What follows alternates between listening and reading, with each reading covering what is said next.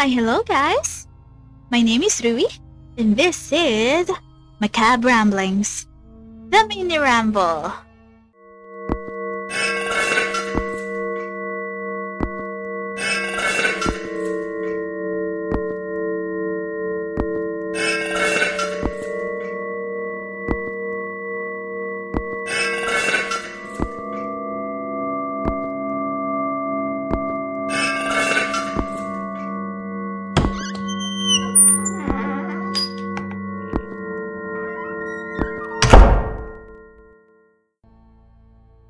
So hi everybody. Hehe. This is the first mini ramble, which is mostly me rambling about something in around less than 30 minutes, I guess. That would be the standard for mini ramble. Knowing me though, I might end up talking way longer than I anticipated, and this episode might be a longer one. But I made sure to have a topic that's not that long. Doesn't have much to talk about, I guess. So what would this topic be? So this topic would be, as the titles would probably be saying, is about shrunken heads. Yep, heads that have been shrunken. And so what is a shrunken head? We're just gonna dive right into it. A shrunken head is a severed and specially prepared human head that is used for a trophy, for ritual or trading purposes. They are mostly also thought about as like talismans, and the local people that are known to make these shrunken heads call these small heads as tsansas, which is T-S-A-N-T-S-A-S, tsansas. If I'm saying it wrong, I'm sorry, but that's how I ended up pronouncing it. So, why do they have shrunken heads? Apparently, head hunting, where you hunt heads, it has occurred in many regions across the world, but the practice of actually shrinking these heads is only have been documented in the northwestern region of the Amazon rainforest. The people who were documented to be shrinking heads are called the Jivaroan people. Jivaroan. And there are a couple of different tribes. Some of them are called Shuar, Akwar, Huambisa, and Aguaruna. And there are tribes from Ecuador and Peru. And they're the ones who are known to shrink heads. So apparently these Jivaroan people, they are indigenous people in the headwaters of the Marañon River. And yeah, as I've said, in Peru and eastern Ecuador. And they speak language of this language family of the same name. So they have their own dialect, their own languages. So apparently the name of their tribes this is pointed out as a politically incorrect one, but it's their origin of why they were called as Jivaroans. But it came from the Spanish word jibaro, which means savage. So these people, the tribes, would have kind of a war against each other. So they would strike swiftly and retreat just as swiftly. And when they retreat, they bring with them the heads of the fallen soldiers of the opposing camp. And these heads, these decapitated heads, are the ones that would be shrunken. They would be the ones who would become shrunken heads. Because apparently dragging a whole body back is of course more difficult than taking a head. So the raiding parties, the one who would raid the other tribe's village or place, they would usually only attack one homestead per raid. So in this homestead, they would kill the men, they would spear the older women to death, and the younger women, they would be taken as brides. Additionally, apparently, there is some evidence that the Aztecs practiced a shrunken head ritual along with tribes in some areas of modern-day Venezuela. It seems to be a tradition that is most often associated with indigenous South Americans and has been brought into voodoo culture. So, shrunken heads. How are they made? What is the process of making shrunken heads? So as I research, apparently there's not much that is known about the method of making these chanzas, but there are historical records that exist, but these records are mostly written by foreigners who did not speak Shuar, which is the language. So there are records, but we do not know the actual validity of it, but that's what's written in the records. So the members of the tribes, they believe that there is this vengeful spirit, and they call it the Muisak, M-U-I-S-A-K, and this vengeful spirit, it is in the human body. So to block this spirit from using its powers when a person is killed, they would try to gain control over the soul of the victim. The headhunters, the one who would decapitate the heads and go into raids, would sever their enemies' heads and shrink them. So that's why shrunken heads are made, to stop the vengeful spirit from doing vengeance. So apparently, yeah, after decapitating the head of their enemy, how do they bring them back? They do not just hold the head and bring them back. They would tie these heads using a headband. The headbands of the warriors would be put through the mouth and the neck hole of the decapitated head, and then they would tie this over their shoulder for easy carrying when evacuating the village following an attack. So now we're really going to the process of making a head. So first, of course, they would begin to decapitate the head, and then they would bring these heads home. And then they would begin to remove the skull from the neck. So in these shrunken heads, there are no skulls in it. So an incision is made on the back of the ear, and all the skin and flesh is removed from the cranium.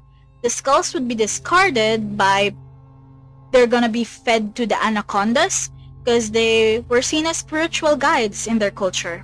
And then, number 2, the second part of making the heads would be, they would use these red seeds. I tried searching what red seeds they were using, but all the articles just said red seeds, so I don't know what kind of seeds they were. They were placed underneath the nostrils, and the lips are sewn shut. The mouth is held together with 3 palm pins, and not only the mouth, but the eyelids were also sewn shut. So third is fat from the flesh of the head is removed. Then a wooden ball is placed under the flesh in order to keep the form. So it still looks like human. They're not gonna shrivel up and take on a whole different form. The flesh is then boiled in water that has been saturated with a number of herbs containing tannins. So tannin, according to Wikipedia, it is a class of astringent polyphenolic biomolecules that bind to and precipitate proteins and various other organic compounds, including amino acids and alkaloids. Since that quite literally passed through one of my ears and not the other, I am not that well versed in biology, botany. Let's go with the more simple explanation. Tannin refers to the use of oak and other bark in tanning animal hides into leather. So this is used for tanning leather. So tannin is also widely distributed in many species of plants, where they play a role in protecting the plants. And these tannins are the cause of the dry feeling after you eat like an unripened fruit. That's the reason why. They're also in red wine or tea. That's why they have this feeling. It also helps with determining harvest, because it disappears when the fruit is ripe.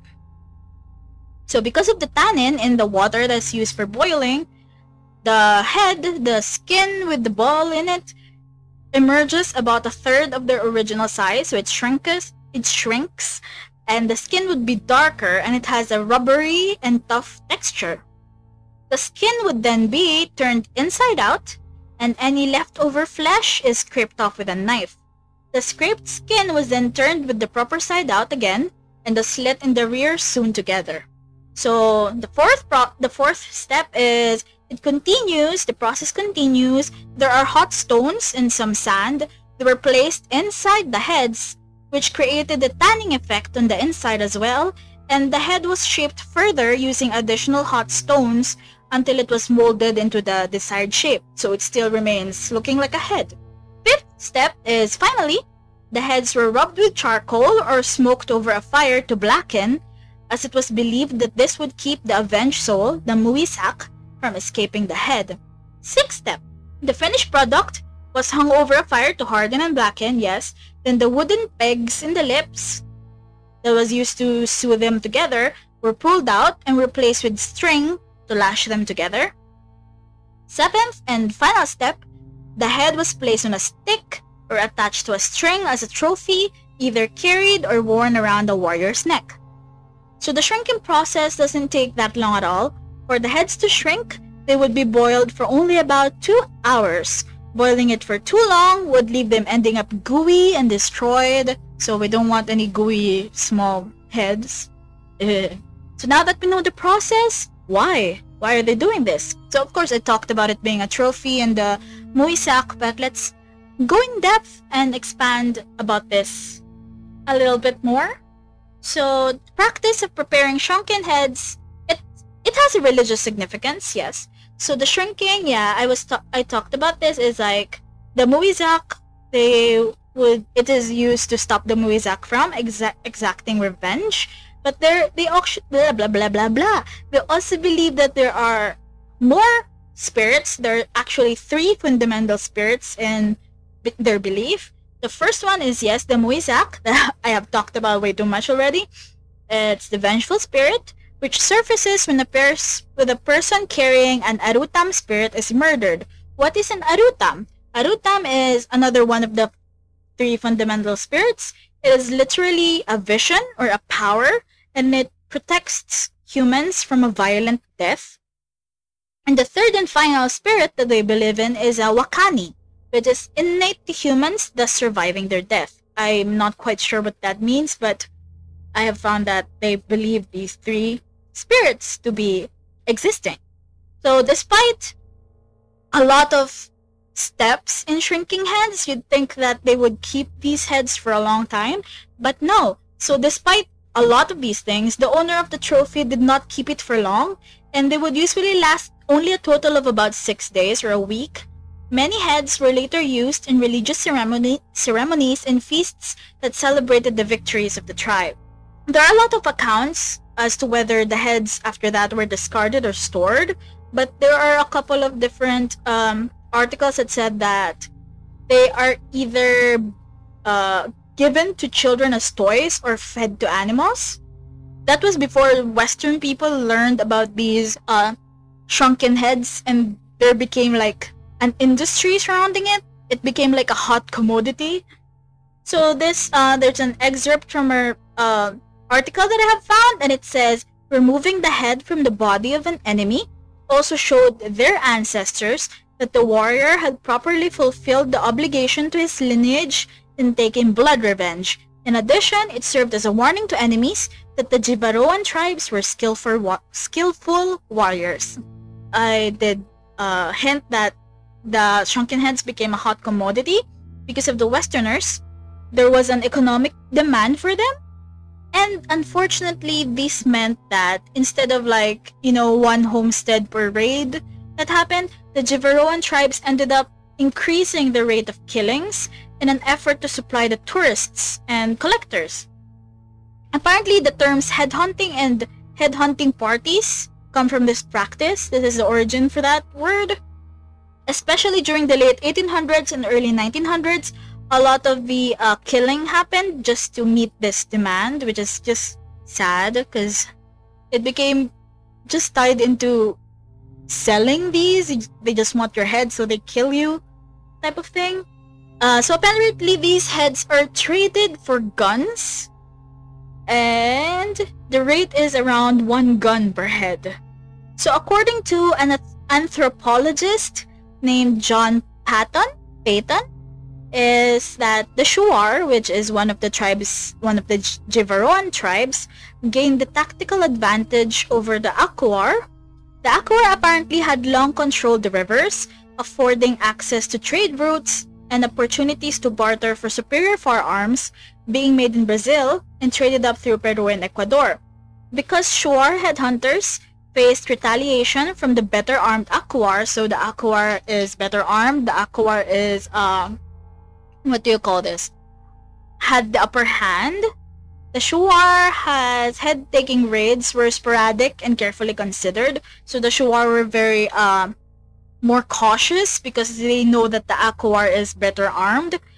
But because of these trades with the Westerners, with the 1 head per shotgun or 1 head per gun, this balance, this status quo in a way shifted, and the Shuar ended up managing to fight back because then they have guns, and then a critical section of the border closed, cutting off the Achuar's access to trade and ammunition.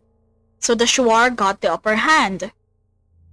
So says Patton, the anthropologist, he says, quote-unquote, 150 Shuar warriors would go and take heads, whole families, partly because they had a commercial outlet for it, and also because when the Achuar were reduced to using spears, it was a lot easier to do.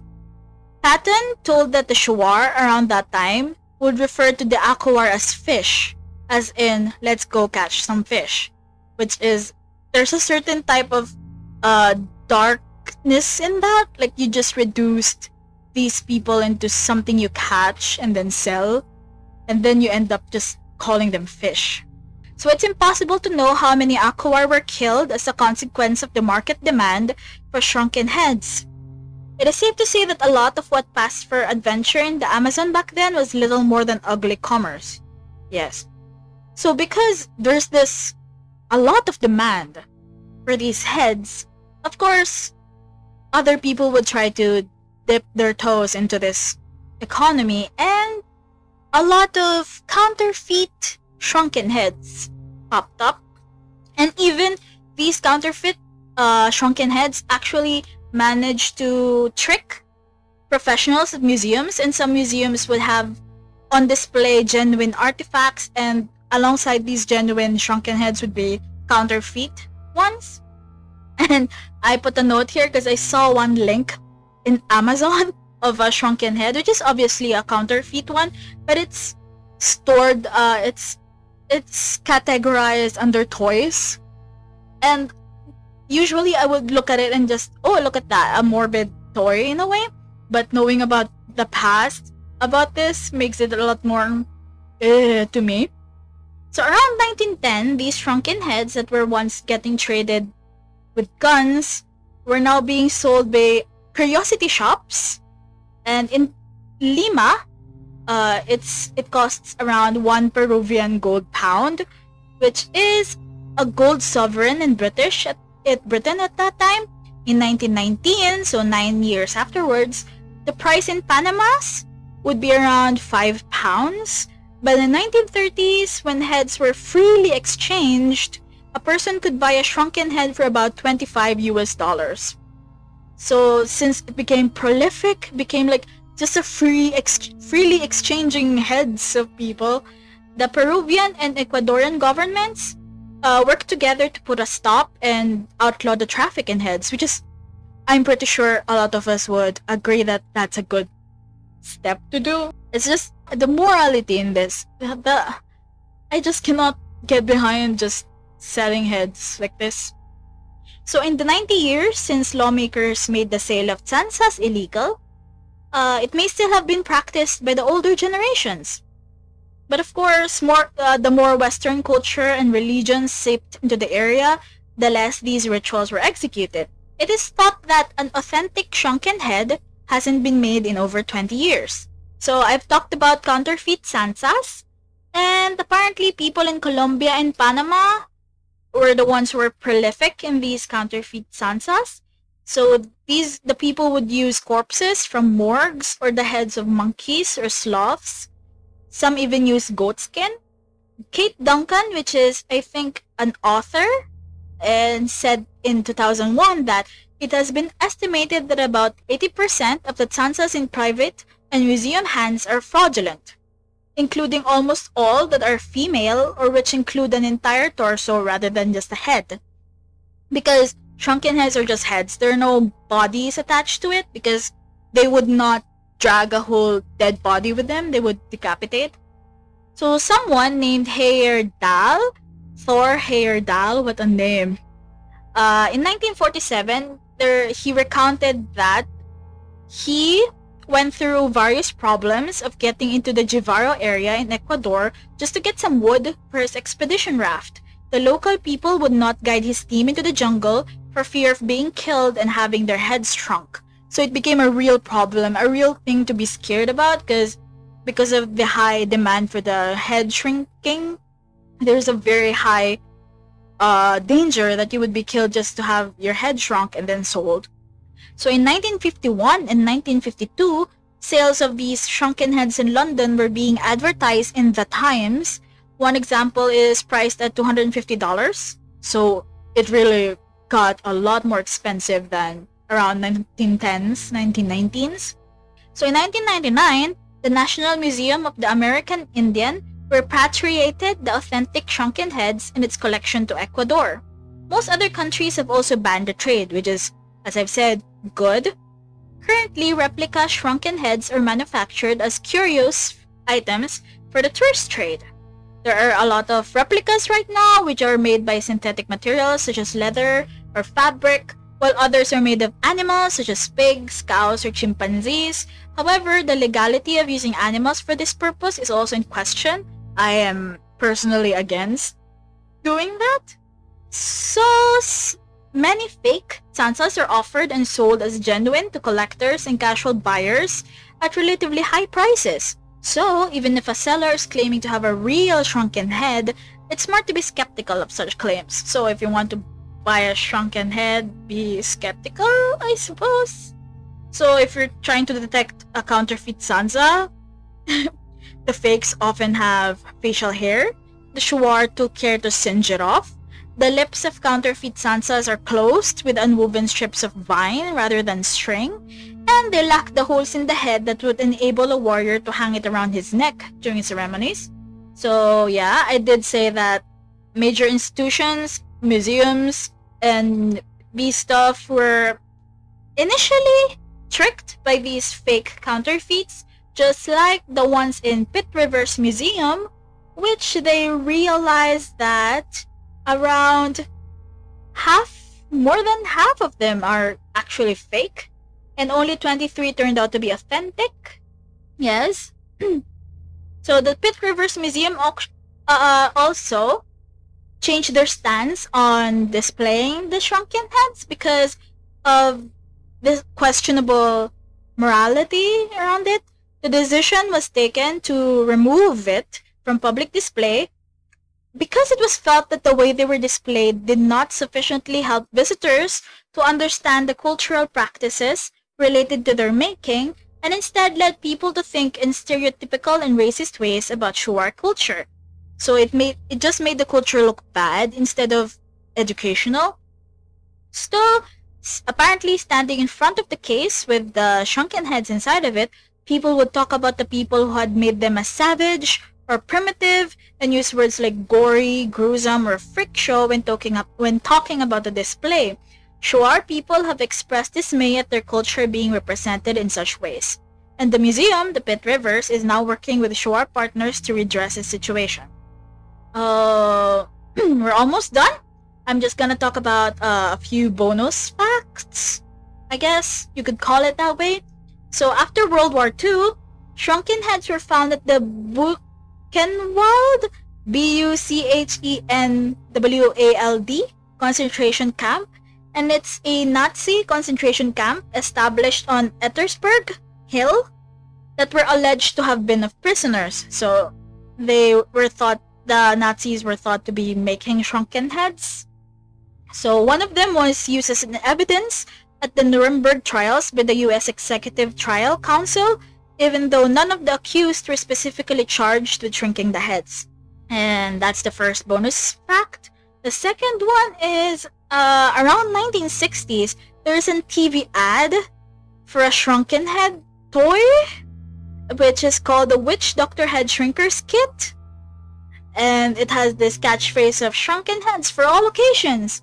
And the ad features a pith-helmeted actor hacking his way through what looks like a Kansas wheat field. So America got into this shrunken head craze. And for the last bonus fact, it's mostly an article that I found very interesting, and it's about a story of a person that shrunk bodies. It's quite interesting since the story is a little long, and I'm trying to keep this episode short so it could still be called a mini ramble. I'm gonna put this in the show notes if you guys want to read it. And that's about it. Hehe. I did end up recording this at around, oh, look at that, 30 minutes. And I would end up cutting this because I rambled a bit too much in some parts. And so, I hope I really made the mini ramble and not me rambling way too much. And that's the end of this Shrunken Head episode.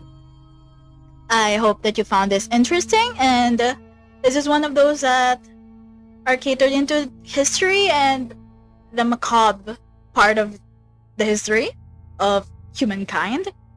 And so now, if you wish to send me some email, send me some creepy stories, paranormal stories, true crime stories that you have experienced or you want me to cover, send some messages to me at macabramblings@gmail.com. And you can also contact me at Instagram, which is at macabramblingspodcast, and Twitter. Also, I have a Twitter, which is at macarambles, which is MACA Rambles. And eat good food, drink water, always hydrate, always stay safe, always stay safe, and stay spooky, people.